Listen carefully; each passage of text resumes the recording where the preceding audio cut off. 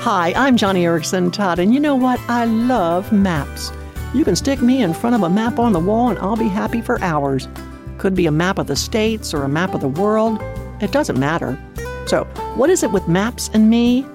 Well, I remember on road trips when I was little, Daddy always let me help read the road map. I guess I just loved knowing the way.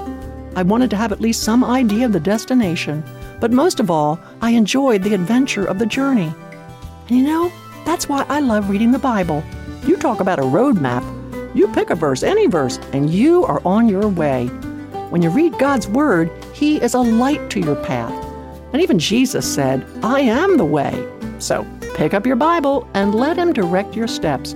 God's got a fantastic destination in mind with lots of rest stops. So what are you waiting for? Hit the road, the straight and narrow road to Jesus Christ, and it'll be a journey you'll never forget.